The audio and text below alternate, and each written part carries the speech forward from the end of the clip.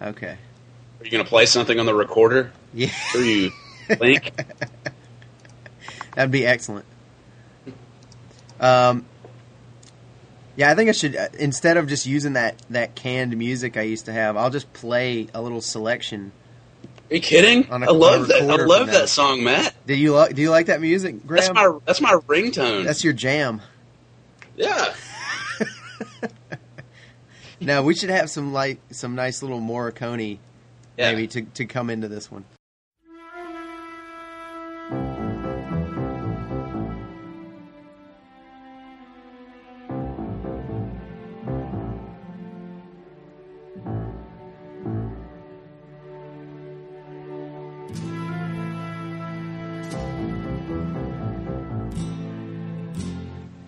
Hello and welcome back to the FilmNerds.com podcast series. It's been a while, but we are back here, and we've got quite an occasion to celebrate our return to the podcast series, which is the opening of Quentin Tarantino's latest effort, Inglourious Basterds.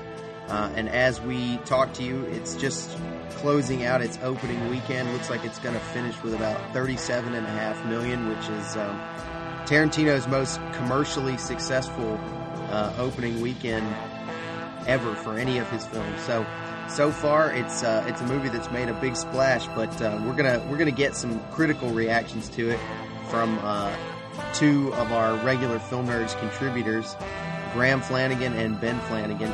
Guys, thanks for joining me. Glad to be here. Sure. So, I guess let's, first let me mention that for anybody who's interested in kind of recapping what led up to this film and Tarantino's career in general, Ben did an excellent piece on the blog, just kind of going through film by film Tarantino's career. And I have to say, I pretty much agree with his assessment of every film in Tarantino's catalog there. I think Graham and Ben both, it would be fair to say, have a little bit less disdain for Death Proof than I do. But I think all three of us had sort of a combination of high expectations and yet, a real need to not be disappointed heading into Inglourious Basterds, because the three of us all shared an immensely disappointing movie-going experience when we all three together saw Volume 2 of Kill Bill. Just to recap, kind of our I think what is a joint opinion.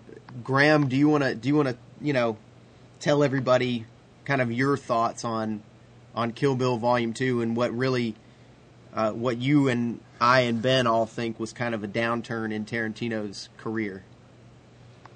Sure. I mean, I had a very positive reaction to Volume 1, and I hadn't ever seen anything like it, and it was kind of like a rebirth of Tarantino, but it was Part 1, only Part 1, and there was a Part 2 that had to happen, and so we all decided we would rewatch Part 1 together, and so Matt had and I up to his father's business, and we went in and watched the first film on this terrific projection system, and had like free Mountain Dews, like unlimited, and it was great. And so we immediately it ended, and we rolled over to the rave to watch Volume 2, and I think at the end we all started chatting about it, and it was just we were all kind of consistent with having been disappointed. Is what I remember, and I went back to see it 2 days later. Just to I was like, okay, I kind of had my own movie, I guess, in mind. I need to be fair to this movie itself and to Tarantino, and give it another chance, and kind of, I guess, maybe be more objective about it.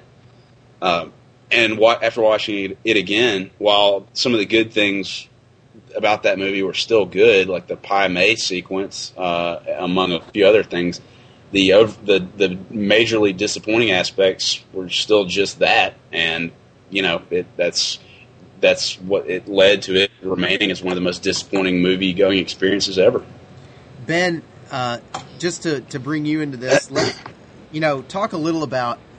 I guess I don't think I'm not really sure what the majority opinion is on Tarantino before Inglourious Basterds, because sometimes I feel like I'm in the minority in being nervous or disappointed about his artistic direction. But could you maybe articulate for our listeners what you didn't like about Volume 2 and Death Proof, and in general what made you believe that Tarantino might not be the director that he once was, at least as his sort of detractors believe? Well, I think if you go back as early as Reservoir Dogs and Pulp Fiction, Tarantino seemed like a writer and a director that sort of had something to prove to Hollywood and studio types, and maybe even as low as the festival circuit with his movies. And I think that he put a lot of heart and a lot of effort into those, and that's what sort of took people off guard, and that's what led to his innovative or reactions that called him an innovative filmmaker.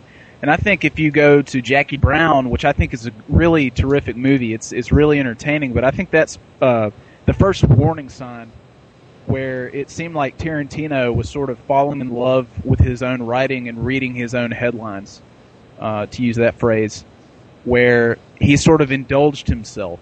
And a lot of people will throw around the term self-indulgent with Quentin Tarantino, and I think in some ways it's pretty fair with Jackie Brown onward, because Jackie Brown, that was kind of the first taste of major references, pop culture references and things that Tarantino had become familiar with. And there were things scattered here and there in Reservoir Dogs and Pulp Fiction, but it was an Elmore Leonard novel, and it was sort of Tarantino's, it was our taste of Tarantino's taste in literature and film. And so after that, we had to wait 6 years for Kill Bill Volume 1, and once that came out, a lot of people sort of regarded that as lesser Tarantino, sort of lighter fare, and it seemed like sort of a fanboy or geek's mixtape, something that was inspired by grindhouse cinema, kung fu movies, things of that sort. And so then you move into Volume 2, which we were disappointed by, and which was sort of what some people say more of the same, which we don't think it was more of the same. And then he moved into Death Proof, which was another homage to things that Tarantino was very familiar with, but most of us weren't, except for the hardcore film geeks. And I think that the reason so many people have disdain for him is because they think Tarantino might be a little bit too indulgent, and he's not making movies for fans or film lovers anymore. He's making movies for himself and his geek friends who are going to get his inside jokes. And and so since Kill Bill Volume 2 and Death Proof, it just kind of felt like overkill in terms of his wanting to please anyone but the film fan out there. And I think that the notoriety Tarantino shares now with filmmakers like M. Night Shyamalan and even someone like Michael Bay, where people out there are, potentially detractors are going to hate no matter what he puts out there. I think that's really sort of unfair because of all of the great things Tarantino has done prior to those two movies and prior to the indulgences people sort of point out. But I think it's a really unique identity that he sort of made for himself. But I do think it's unfair that, a lot of people are going to hate it no matter what. And there are people that are going to love it no matter what, too. And to bring it into Inglourious Basterds, I think everything you just mentioned, Ben, there's this kind of dividing line, and where he stopped being. I mean, I think it's really clear if you watch Pulp Fiction and Reservoir Dogs. You would not think that is the same director necessarily that made Death Proof and Kill Bill. I put both of the Kill Bill movies in there. I mean, I think there's a lot more that we all enjoyed about Volume 1, but it still is not. It's very, very different in terms of a viewing experience from Pulp Fiction and Reservoir Dogs, which are these. I mean, there's a lot of style to them, but they're ultimately sort of grounded and set in a real world type setting, whereas it seems like after Jackie Brown, and Jackie Brown may have been that sort of transitional film into this, but it really seems like he decided he wasn't going to make movies that were in any way resembling reality anymore once he got into Kill Bill. And I think Inglourious Basterds sticks with that new Tarantino, but I think the difference is that Inglourious Basterds doesn't make the same as mistakes really that he made in Kill Bill and Death Proof in terms of sort of being so obsessed with referencing and kind of trying to make it a fanboy experience, something that people would go, oh, well, that's a reference to this movie, that's like this movie. I think Inglourious Basterds exists on its own and it stands alone as an original work. There's enough in it that to me, even though it's in this sort of weird, super stylized universe, I think he's made it work this time, where maybe he didn't necessarily make it work for an entire movie previous to this. That's kind of my general feeling, having seen it once at this point. And I'd be interested to hear both of your guys' take on this and whether you agree with me that this is, I'd say, to sum it up, basically, this is the same style as the Kill Bill films and Death Proof, but I think he's figured out how to do this in a successful way and in a more mature way is basically how I would say it. Graham, what do you think about that? Well, first of all, there are aspects of first of all, let me say that you mentioned how you might hate Death Proof more than Ben and me. I think that I am not a fan of Death Proof. I said in my piece, CNN piece, that Kurt Russell was solid and the action was solid, but beyond that, the bad things about that movie do not redeem the good things. Yeah, and I think it's a failure. So I'd happily get in that boat with you, my friend. Well, we're on the same page mostly. I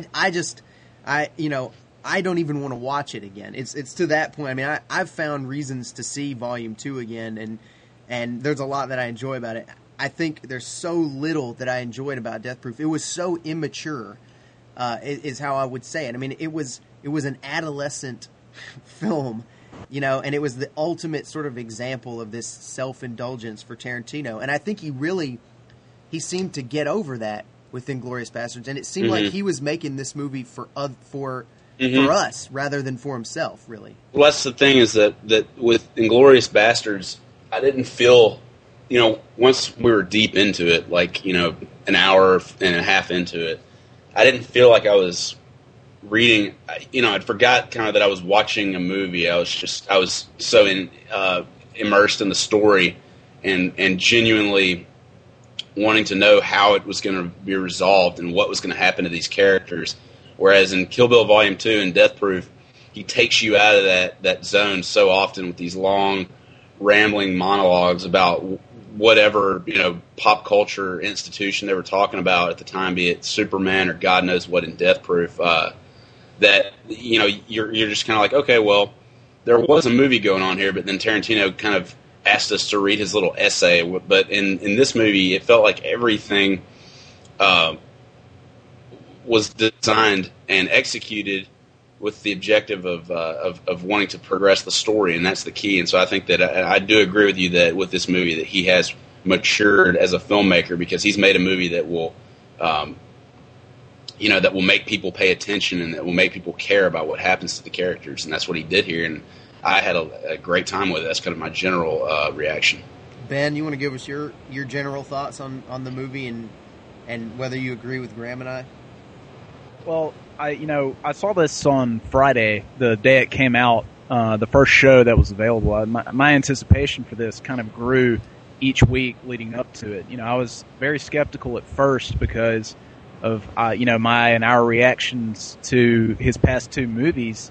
But I was still going to see the next Quentin Tarantino movie no matter what. And I was also skeptical because of some of the casting that I had heard about, specifically Eli Roth and a few other people, some people that I had never heard of, compared to the people that I had heard he initially wanted to be in the movie, like Tim Roth and even Adam Sandler and Michael Madsen, Tarantino regulars. But I saw it and I was really extremely and pleasantly surprised by it. Even though I think since I was excited about it, I kind of got what I wanted, which was, to me, what I feel is a great movie. And I think it's right up there with Kill Bill Volume 1 based on my first reaction, and potentially with more views, it could be right up there with Pulp Fiction and Reservoir Dogs. But throughout the movie, while I was watching it, and as time went by, and as we got further into these chapters, I think there were 5 total, I kept asking myself, not aloud, when's it going to start getting cute? When's it going to start getting annoying? And when is it going to start feeling too long? And when do I start rolling my eyes? And as the movie went on, and when we got closer to the end, it never happened. I felt like every long scene in the movie was as long as it needed to be. And I was extremely immersed in the story, in the characters, and I was worried about what was going to happen to my favorite characters, And the culmination, to the final scene, to the final moment, to the wonderful music during the closing credits, it just felt really good. It felt really good to have this innovative, instantly legendary filmmaker. It felt good to have him back, And the way I put it in one of the things I wrote recently is that hopefully we can get one of Hollywood's best players back from the disabled list. And it feels like he's back. It feels like he's almost 100%. And I can't wait to see this movie again. And I think, like every other Quentin Tarantino movie, it deserves further examination. Ben, I'm not sure that I'd quite phrase it as he's back, because I don't think this is the guy that made Pulp Fiction and Reservoir Dogs. I still don't think he is that guy anymore. I don't think he wants to make. I'm not sure he wants to make the sort of mature, grounded, realistic movies like his first 3 films anymore. I think he is firmly, planted himself into this category of making movies that are set in movies, basically. But I think he's just a much, much better version right now of the guy that made the Kill Bill films. Because and I'm okay with that. I don't feel bad about it. And I was worried that, I think if I had walked out of this movie and felt like it was right along the same path that Volume 2 and Death Proof were going down, that I'd be disappointed, and I'd declare him, dead, essentially, as a filmmaker. But, I think what surprised me about it was, he didn't go back to Reservoir Dogs and Pulp Fiction, but he's made what he's doing now work. And I really felt that at the end of the first chapter.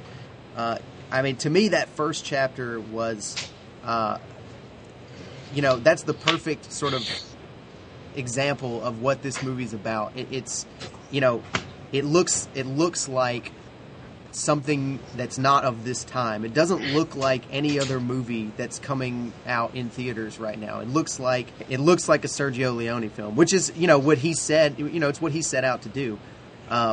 But then he makes it his own, because he brings in one of the most interesting, just utterly watchable characters that he's ever written as a screenwriter, which is Colonel Landa, or Landa. How do we say it?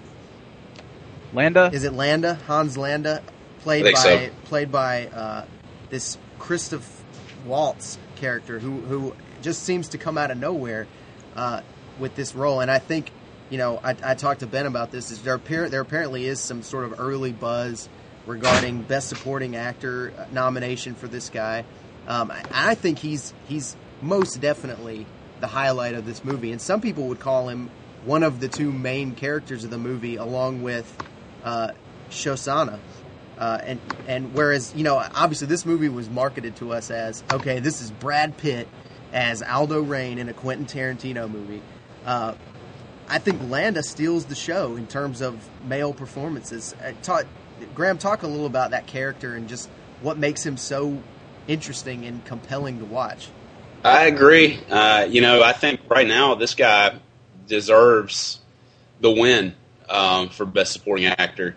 Again, he is out of nowhere. He's just kind of and we haven't heard from him in the American cinema yet, but I'm sure now that this guy's going to be big after this because he can speak English very well. He can speak obviously 3 other languages fluently. So this guy right now has kind of the keys to the kingdom as far as an actor is concerned, because if he's not getting roles in the U.S., he can now go to France, or he can go to Germany, or he can go to Italy and just star in films based on the credibility that this movie is going to give him.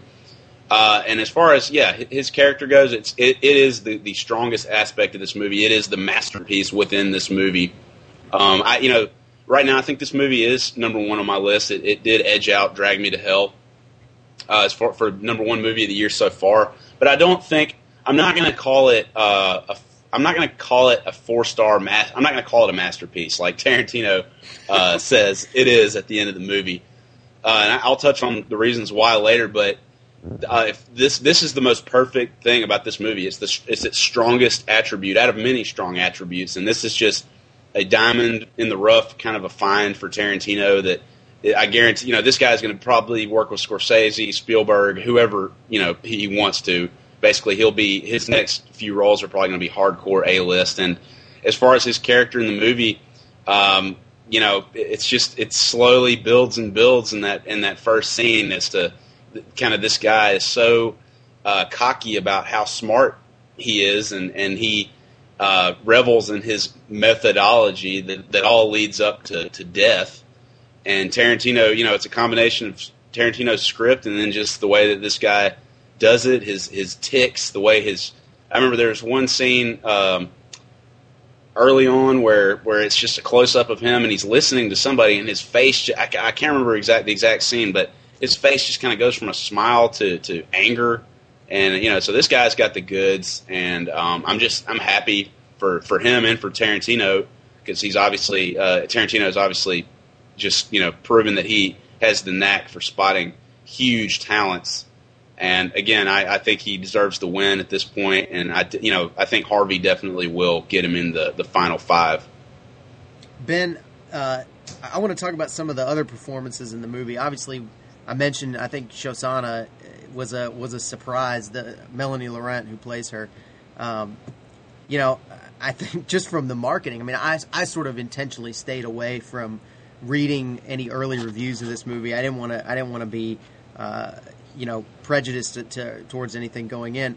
I was really surprised at her performance as well, and just how much time we spent with that character. I mean, obviously Tarantino's had strong female characters, which you've sort of written extensively about at the academic level, Ben. But talk to me about maybe her performance, and then any other sort of smaller performances that stand out to you in this movie.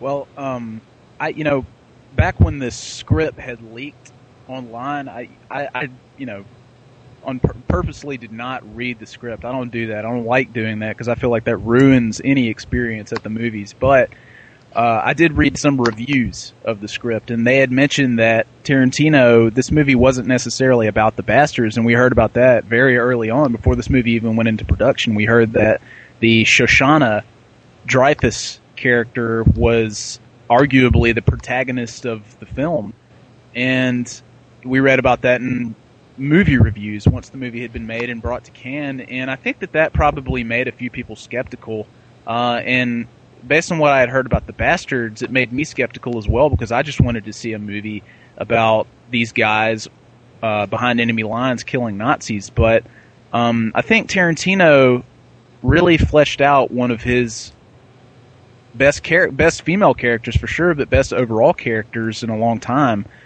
since Kill Bill Volume 1, especially in Shosanna. And I think Melanie Laurent does a terrific job, and here's where I think her performance, this is why I think her performance is so strong, and so many others are as well, and this is a credit to Tarantino. He lets them speak in their native language. He could have easily made this movie that takes place in France and features Germans, French people and to some extent Italians.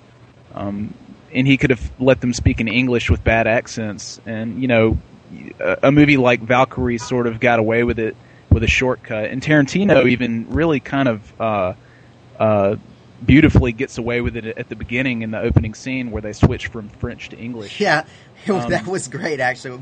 There was audible laughter kind of throughout my theater when they switched to English. I think people sort of got the joke there. Yeah. But no, I thought she was great. I really, really liked her and Daniel Bruhl's interplay together. I thought that he's the German actor that plays what is his name? Zoller? Frederick Zoller. Yeah. The German, the Nazi soldier they've made the nation's pride about.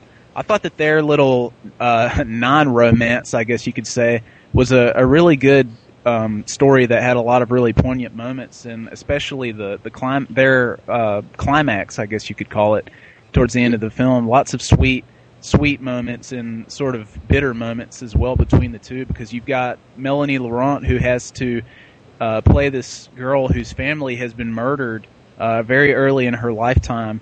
And she has basically, the Nazis are her sworn enemies, and here she has this young, amiable Nazi that is hitting on her and potentially pursuing a romance with her.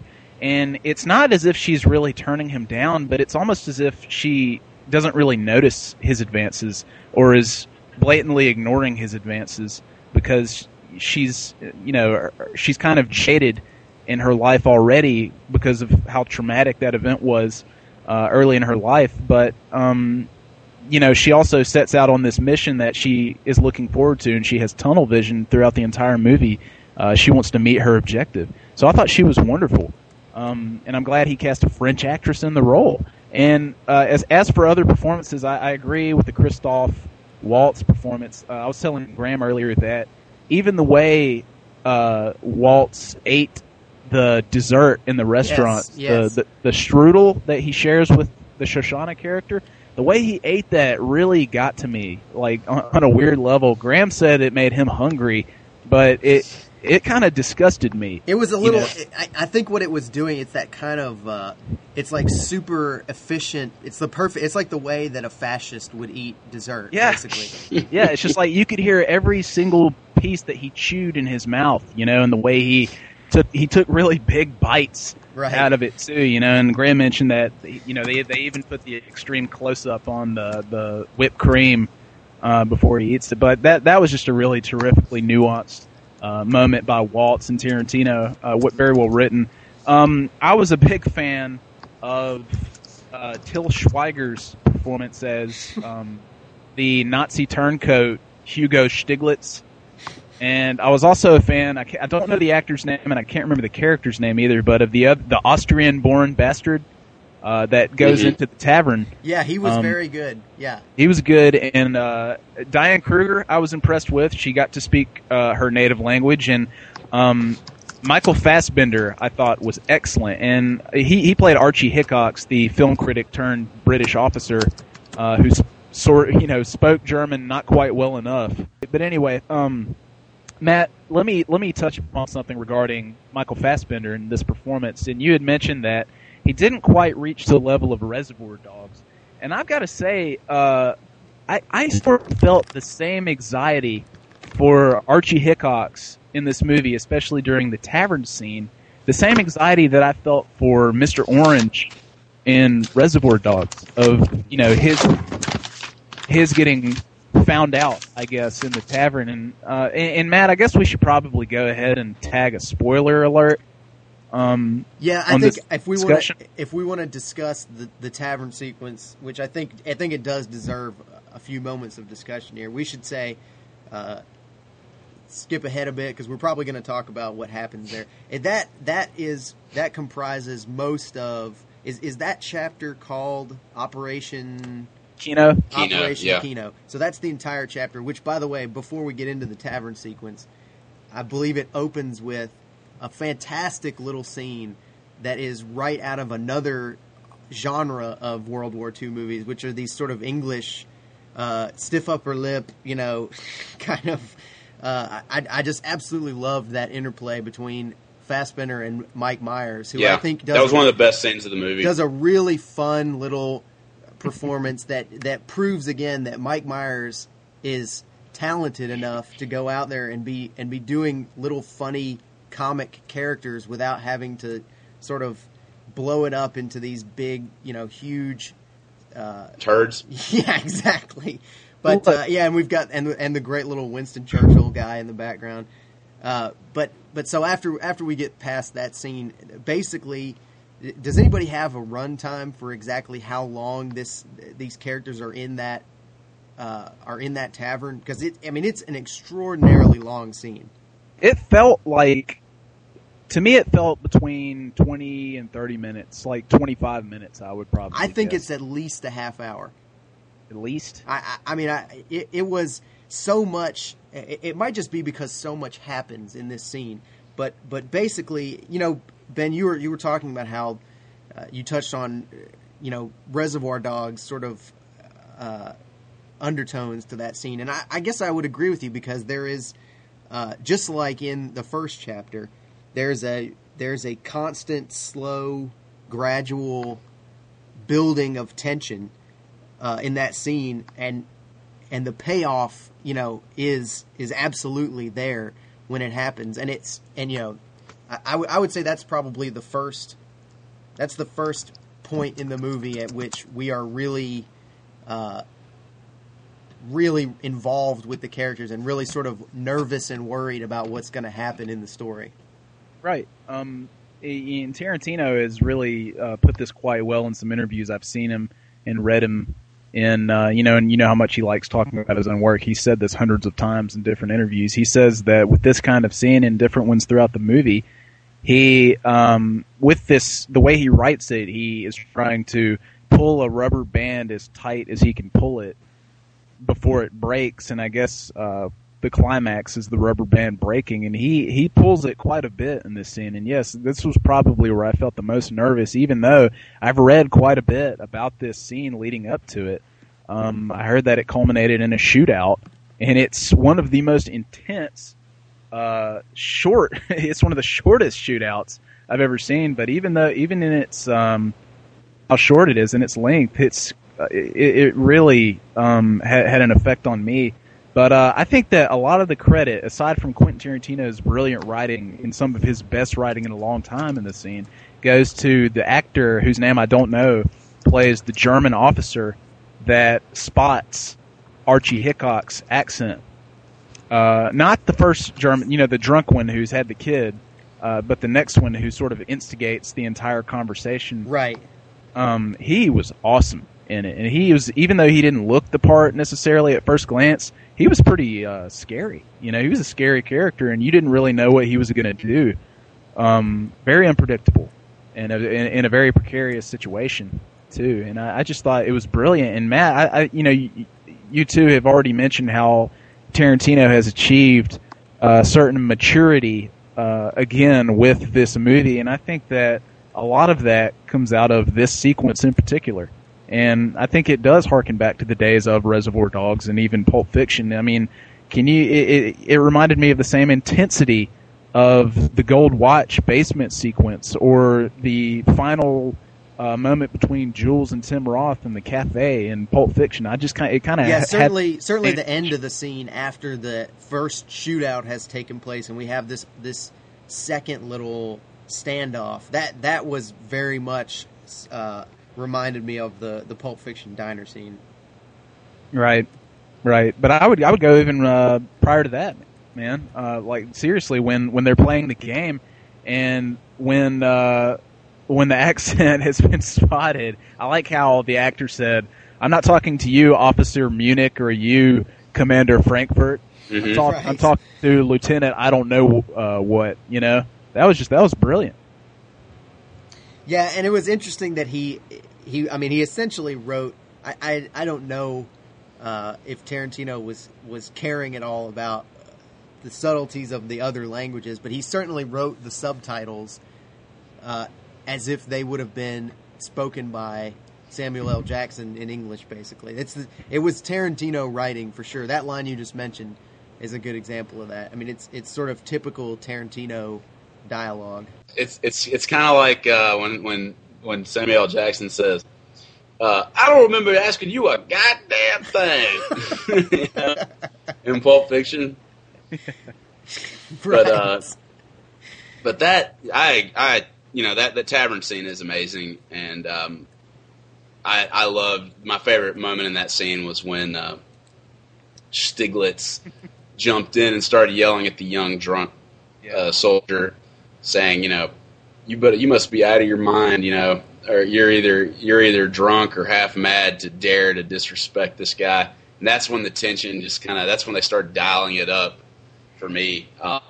And I agree about the scene. And I would guess too, probably about 25 minutes at most for this, but it felt like it did not feel long to me. I was loving every minute of it. Well, what did you think of the Stiglitz moment during that scene where it just kind of like pans over, drifts over to him, and he's just kind of staring into nowhere, and it flashes back. It does that guitar riff again, and it flashes back to him getting whipped, And I guess that was sort of to communicate that he knew who this guy was. Well, I don't know. I think it might have just been that he's crazy. We're told that he was obviously in prison or punished somehow, and this is why he started killing Nazis in the first place. And somehow being around this, maybe it wasn't this specific guy, but somehow being around this guy was making him have another episode here, which is why he's ultimately unable to control himself. Right, like it's just in his general disposition towards Nazis. Like obviously, the hatred for Nazis has gotten into his bloodstream, and it's like a cocaine addict being around cocaine. Kind of getting a whiff of it. I guess they're just like gotta have it, and this guy is just like, wow, I'm sitting next to the person that I dream about killing all day and all night. Like, why am I not killing him right now? Yeah. And what really took that scene to the next level for me too, and I think that this was deliberate, was how much these characters are drinking. They're swigging glass after glass of whiskey and beer. Mm-hmm. I like and the they're giant glass boot filled with beer. Mm-hmm. Oh man, yeah, they're all just getting drunk, which is going to escalate even more violence to come. Yep. All these guys are so trigger happy. They've got their machine guns right next to their sides, and if one thing goes wrong, then they're all going to go off. And it just so happens that it does. One I liked in the scene prior to the tavern between Archie Hickox and God, I'm forgetting his name again. Stiglitz. When he's sharpening his knife on his belt, and Archie Hickox goes in there, kind of is like, okay, I know. It reminded me of the scene in Slapshot where the national anthem's playing. There's just been this fight, and the Hanson brothers are standing there, and the referee is looking at the Hanson brothers while the national anthem's going on. They're not doing anything. They're just standing there, and the referee just keeps looking at him. He runs over to him, and he's like, "Now listen, I don't want any issues, any problems out of you." And he goes, "Try to listen to the fucking song, man," because it's like the guy's just kind of. It's like Archie Hickox can just kind of get this vibe that this dude is he is a fuse, ready to light to burn up. And the guy says, one of my favorite lines in the movie, he says, "Don't I look calm to you?" Yeah. I love that. I love that little bit a lot. I mean, he's one of my favorite characters in the whole movie. Well, Matt, not to beat this scene to the ground here, but just one more point to add to it. You and I had spoke about how the scene, once it's over and once we figure out why they're in there, it wasn't even anything that advanced the plot necessarily. No, it really doesn't. Yeah. But see, you learn that they're in there to get tuxedos of all things, and that's what led to this carnage that took place. But to me, like it shows me, and I think this was on purpose as well. It tells me that when you're behind enemy lines, one little thing can completely ruin the mission or alter your objective. One little thing, gone wrong, can get people killed that quickly. At the snap of your finger, and it's like this is something as trivial as clothing that they're worried about, and that this awfully risky maneuver by Bridget von Hammersmack, or I can't remember how to pronounce her name. Hammersmark. Right, Hammersmark, that's right. This ridiculous situation that she's put the bastards in, one that Brad Pitt acknowledges and eventually punishes her for by sticking his finger in her open wound. It's just like, why would you put yourself in this dangerous situation when you're behind enemy lines, you know? Yeah, absolutely. Well, I think one of the things that it accomplishes, maybe, if you wanna look for what it does for the story at large, is, like you said, it sets up. It sort of reminds us that not much has to go wrong for it to all fall apart, and so that sort of sets us up for the final chapter, the final sort of resolution, where the bastards are trying to execute their plan. At the same time, Shosanna's trying to execute a much simpler plan, which is probably why hers succeeds. Basically, we're just looking for anything to go wrong. It doesn't. It's not. We know it's not going to take much, and as soon as we hear Brad Pitt's version of Italian, we know it's probably not going to work out for him. but I without going into the final scene too much. Tell me if I guess what you guys felt about it as far as a resolution to the movie. This is the one thing that I probably feel like I need a second viewing to really solidify how I feel about how it resolves. Because, it's fun and it's kind of silly how it all ends. But I don't know if I necessarily really enjoyed watching what is basically a reverse Holocaust sequence. I'm sure that's what the intention was. It's supposed to be the opposite version of, say, a Schindler's List gas chamber sequence or something. I think Tarantino was obviously being distasteful on purpose there. And I guess what I'm saying is I haven't really decided how I feel about it yet. Whether I'm more disgusted than amused, or the other way around. I'd be interested to hear what you guys think. Graham, how did you feel about the way this thing sort of wraps up? As far as it kind of existing in its own, like you said, I like your point about Tarantino moving away from his reality-based, crime movies and into this movie world. I'll call it that this is kind of a super movie where anything goes and it's just pure imagination. It's like a little kid going home writing a story to turn into English the next day is what this felt like. So in terms of that, you can accept that it exists in this kind of world, and it just makes for great entertainment, great imagery. It's obviously it breaks the code of realism by imagining history. But I thought it was entertaining. I've always thought that, hey, why not make a movie kind of fantasizing that you do? Like, what if at the end of Valkyrie we saw Hitler's head explode? And actually did get him. It doesn't. There's no rule that says that you can't reimagine things. And I think that it's kind of ballsy on the part of Tarantino to do that because he's going to get a lot of people saying, "Oh, this is ridiculous," but he's having fun. And I just thought it was a lot of fun, and it was shot well, and it was an awesome action sequence. So I have no problem with it. Ben, what's your feeling about it? Well, to me, it felt like the good guys were winning. It didn't feel a little bit icky that they're spraying people in a theater with bullets from a balcony. Well, you've got to consider who they're spraying with the bullets. Oh, I understand they're not good. They're not good people. I'm just saying. It's just like they're killing the bad guys. They're after the Nazis. They're after the Nazis who are responsible for the millions of deaths that the deaths of people that may or may not be related to some of the bastards. You know what I mean? Right, and these are like the high class people that they live their lavish lifestyles of privilege and luxury. But they're the very ones funding these death camps that, tear families apart and destroy lives. So I think that they definitely deserve what they got.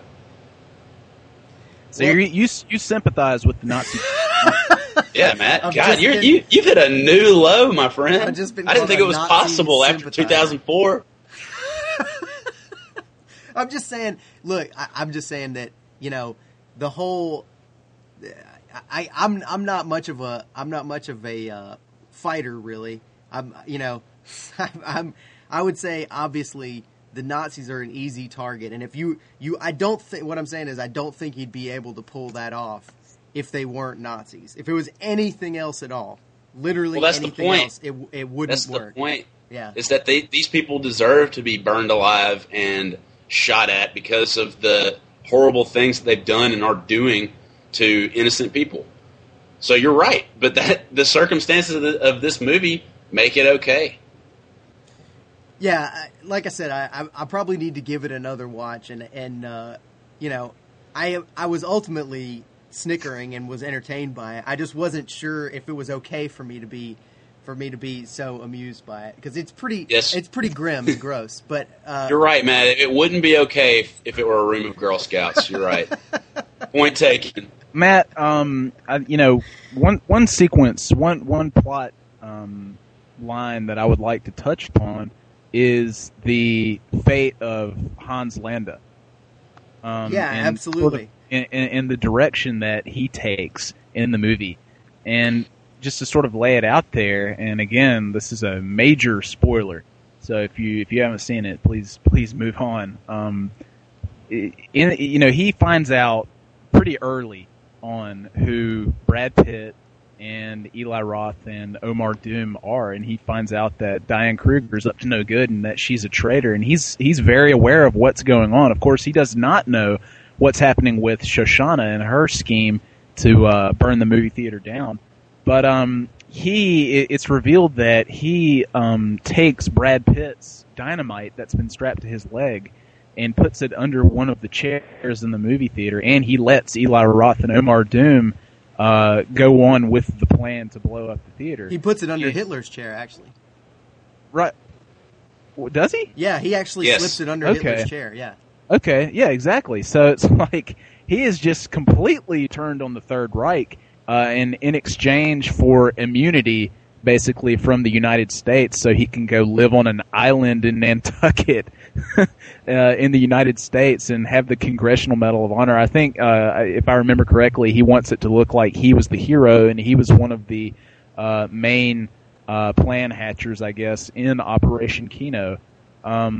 And so basically he helps the Allies win World War III by taking down the Third Reich. What did you think of Landa's decision? And after that, what did you think of Brad Pitt's decision?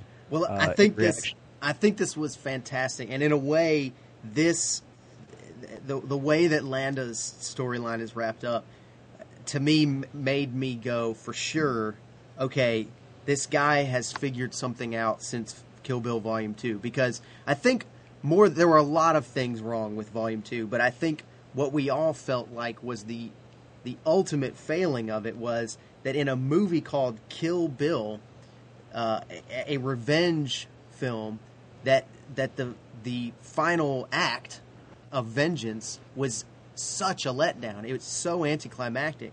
Well, this guy is at least as bad a dude as Bill. And certainly, Bill, he's certainly written to be a more imposing character than Bill. This is a bad guy for the whole movie. He's just pure liquid evil, and he gets, we're sort of led to believe that he's figured out a way, even though he does something that's sort of good by destroying Nazi Germany and helping to end it. He's still a bad guy, and he wants to walk away from it. And he's figured out this perfect little plan, and he's gloating in how smart he is, and he gets a very, very satisfying sort of vengeance that I think, that's how you enact revenge in a movie. That's how you give a bad guy what's coming to him. And it was so fun and satisfying to see how he ends up. He's not dead, because that, I think, almost it would have been a letdown, and in a way it is a letdown that Bill dies in Kill Bill, but this guy gets this this really humiliating, in multiple ways. I mean, it's obviously disgusting and physically painful to watch, but it's also, it's humiliating. All he wants to do is walk away from his affiliation with the Nazi Party and live out the rest of his days comfortably. Well, now he'll never be able to remove himself from the Nazi Party. He will forever be linked in with what he's done. And obviously it doesn't take it that seriously. It's more of a wink in the end of this movie, but I think in terms of just looking at it from within the story, I think it's the perfect way for Landa to end up. And I think it's, like I said, I think it shows Tarantino's ability to balance a good story resolution with without I think he might have been trying to sort of go back towards the realism in Volume 2. And I think that's what let him down. He put us all in that movie world, and then he tried to sort of come away from that. Well, I think he stays consistent throughout Inglourious Bastards, and I think Landa's sort of desserts in this movie are the perfect way to end it from everything that's come before it. Well, I think that, and I'd like to hear your reaction too, Graham, but you talked about how he's sort of slyly making this decision to live a comfortable life, and honestly, it reveals so much about this character to me, and it's an act of cowardice on his part. He comes across to me as a coward when he turns his own people in, loses the war for them on purpose, wins it for the Allies, and thinks he can get off scot-free as a hero, a rich man, someone who lives on his own island, so to speak. I mean, I don't think he believes in the cause. I mean, I think that's sort of clear from the beginning when he says that he doesn't really buy the Nazi propaganda about the Jews, and that he almost sort of has respect for them in a way because he, it's all a job to him, really. I think everything that he does is about personal achievement. He just wants to be good at what he does, and he's just completely amoral. He doesn't have this big grand agenda that he's trying to push forward like say Hitler does. He's just good at what he does, and he's a psychopath basically, and so he's just I don't think he would really have any attachment to the Third Reich necessarily. Right, he's kind of a hired hand. Yeah, exactly. Yeah, he's just all about Landa. He just wants to be, Well, he kind of turns a 180 because at the beginning of the movie he has embraced his nickname, the Jew Hunter, and he tells the farmer at the beginning that he kind of likes the nickname, or he takes pride in the nickname because he's good at what he does. And at the end, when he's talking to Brad Pitt and B.J. Novak, he sort of expresses a bit of disdain for the nickname once they bring it up. But Graham, I'm curious, what did you think about this development in the plot? It made perfect sense to me. I did not see it coming that he would sell out the Nazis, but it again makes perfect sense that this guy is the very rat that he talks about at the beginning when he's trying to describe the people he hunts. He calls them rats, but then it turns out that that's what he is. He has no integrity. He has no, in the first place because of what he does for a living. Hunting and murdering innocent people, and then the fact that then it goes on because he doesn't even have enough integrity to remain loyal to the people he works for or says he supports. So I just think it makes perfect sense with a guy like him. This guy is a true villain, and I think a lot of credit goes to Tarantino for creating a true villain. And this guy just has no. The only sympathetic attribute he had was when Diane Kruger mentions that he is good at betting the ladies, saying that she didn't want to become part of his honeypot. I like that line. It's kind of suggested. So I was like, oh, okay, he's a player too, huh? which doesn't surprise me because this guy's so brilliant. So yeah, I mean, I think he's just a great villain, and usually villains just kind of ride it out all the way until they get killed. But in this case, Tarantino had him even turn on his own party, which was just a great stroke on his part. But if we can, I want to turn attention and ask you guys what you think of the use of the Bowie song. See these eyes so green, I can stare for 1,000 years. Yeah, it was a low point for me. I mean, it wasn't a perfect movie, and there were a few things. Ben said he kept waiting on a point in the movie where he had to roll his eyes, and I had a couple, but they weren't bad, and they weren't lengthy either. I think they were little nitpicky things, and that's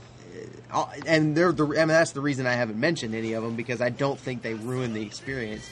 I think the Bowie song didn't fit for me. It was a poor choice as far as I feel like so much of the music in this movie is perfectly evocative of what he's trying to create. This little feel, this little half Leone, half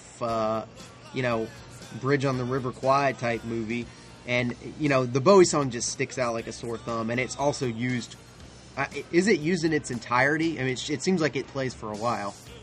Thereabout, if not the whole thing. Yeah, I wasn't crazy about that. I think Ben and I both discussed, although Eli Roth was not nearly as annoying as I expected him to be, he's a little over the top and does kind of stick out a little bit.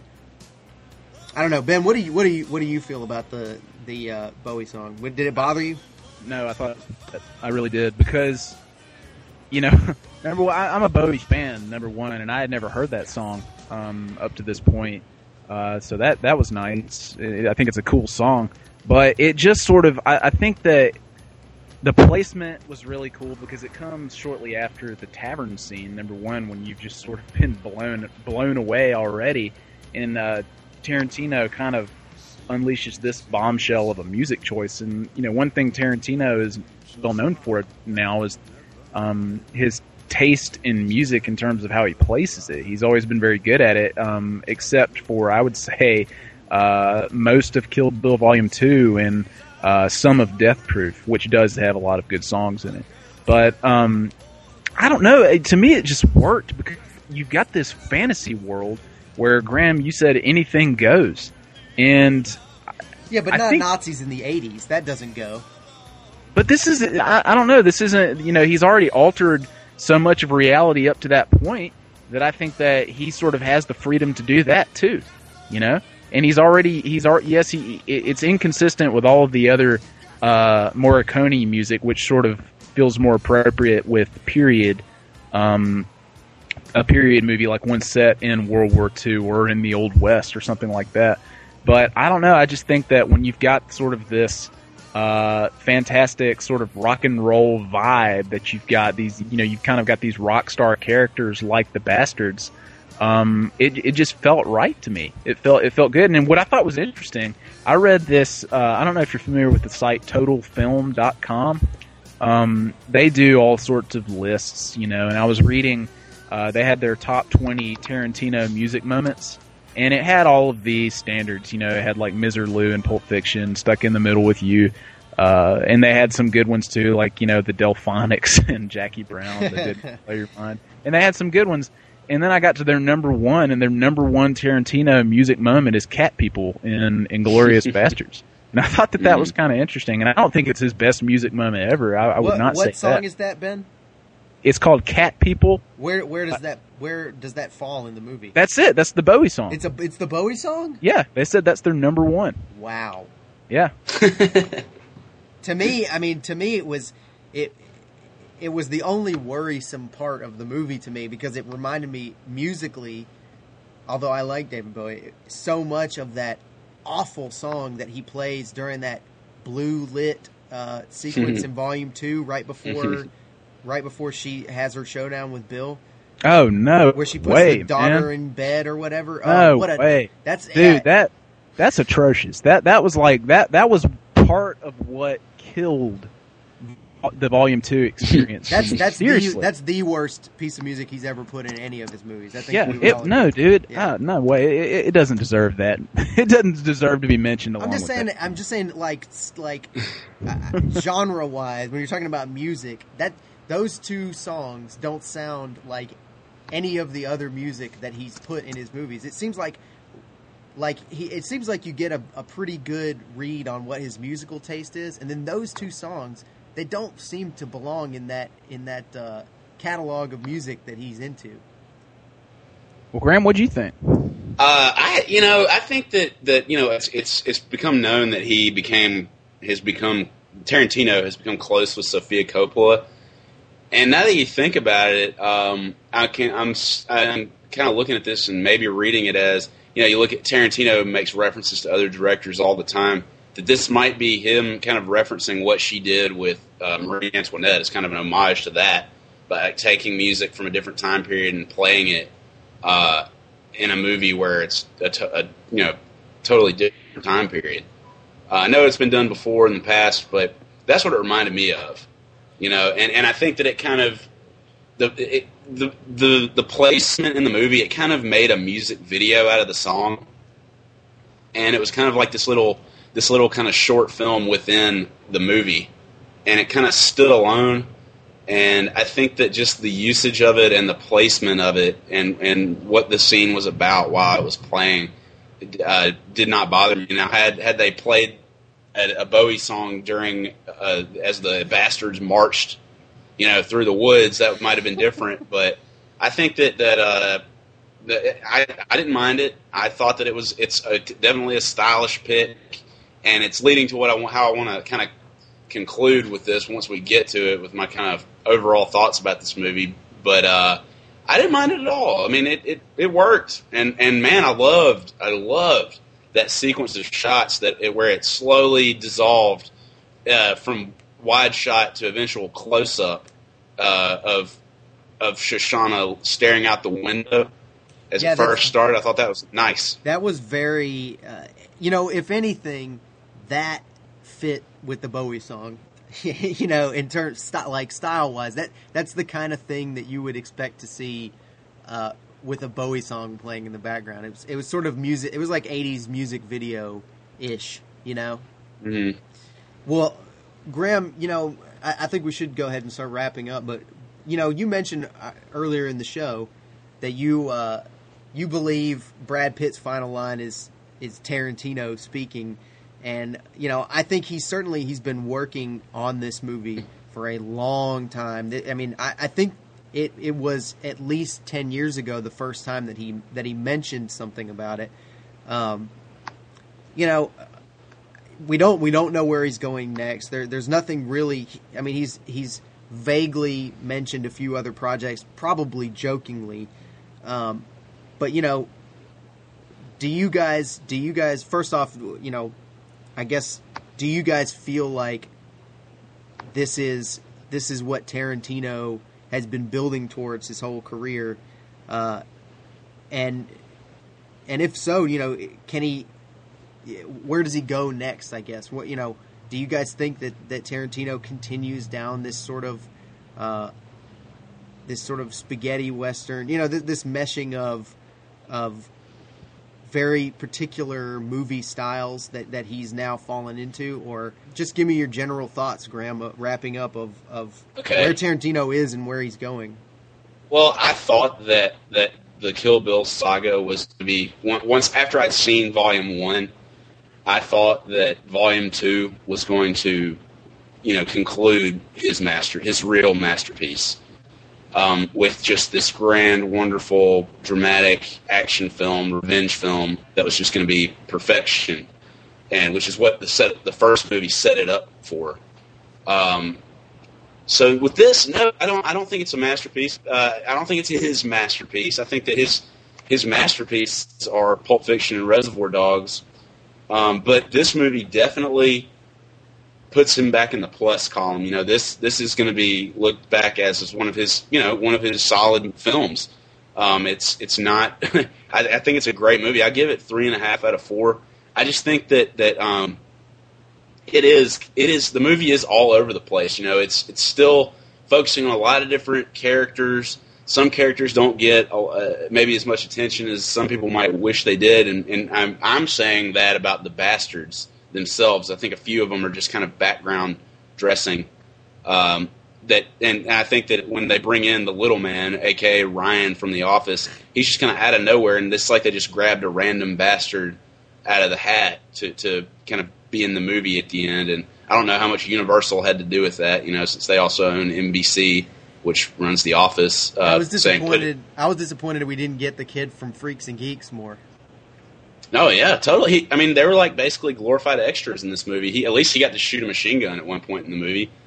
But I think, you know, as far as where he goes from here, I think that Tarantino still has that masterpiece in him, and it's going to be. I think it is a super movie, as we're saying, a movie where he takes a genre, be it Western or martial arts or war or sci-fi. I think that he still has it in him. But he's just got to focus a little bit more and say, you know what, I'm just going to make a movie from A to B, from A to Z that Sergio Leone would have made, something like that, where it's, you know, I'm not going to be self-indulgent. I'm going to let the story and characters speak for themselves, which I think is kind of what he did. It's what he did in Reservoir Dogs, okay? I mean, he used his immense talents to make one of the greatest heist movies of all time, and that movie is a classic. So I think he's going to be able to do that to kind of dial down his personality, let the movie speak for itself, and I think that hopefully at least 2 or 3 down the line he can do that. I really want him to make a Western, and that's where I'd really like to see him go. But again, this movie puts him back in the plus column, and I just can't wait to see what he does next. I think it's clear that of all of his many influences, Sergio Leone seems to be the most prominent. It seems to have the most direct influence on Tarantino in terms of the way that he builds his characters as these kind of broad, you know, a little bit cartoonish, and, you know, obviously the sort of musical and visual style. I think he draws more from Leone than anybody else, and I would certainly love to see him do a Western. Ben, your thoughts? Regarding the last line of the movie, I had a really good feeling when I left the movie. I thought that he just ended it on about as good of a note as he could have.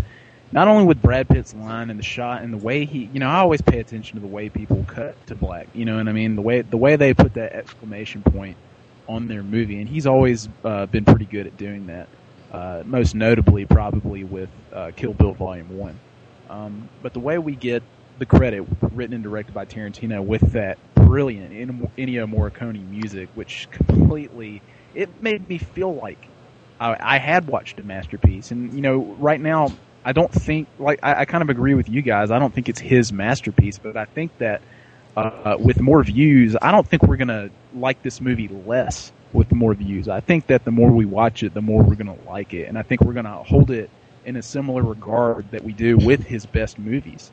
I do think it's that good. I think it, like Graham says, it's a step in the right direction. You know, I would have said that with Death Proof when I saw, you know, it was a step in the right direction from Kill Bill Volume 2. But, you know, I'm at the point now where I can forget about Death Proof. I can almost forget about Volume 2 because of this movie. It's one I plan to see again in the theater, maybe more than once, and it's one that I plan to own and watch again to not only enjoy but study in the future. And I wouldn't be surprised if after many, many more viewings we would be calling this movie a masterpiece. I'm just, like I said, man, I do think in a way he is back like he was with Volume 1, 6 years after Jackie Brown. You know, whether that's Pulp Fiction back, that remains to be seen. But again, like Graham, I do look forward to his next project with great anticipation, no matter what genre it is. And you know, with this, you know, I'll still remain skeptical, like, you know, we always are with movies in general and with ones we are of his. But, you know, I think that my excitement's probably going to get to me, and whether or not my expectations are going to be just completely shattered. we'll see. Either way, I'll be there, first in line. All right. Well, thanks to both of you for joining me for this podcast. We are looking to have regular podcasting for the foreseeable future here. Now that I'm back at 100% health-wise here, so everybody, please stay tuned to future Film Nerds podcasts. And guys, just thanks again for talking with me about what I think we all agree is one of the most interesting movies of the year so far. Pleasure. Sure, and read the blog. Yeah, read the blog. Right on the blog.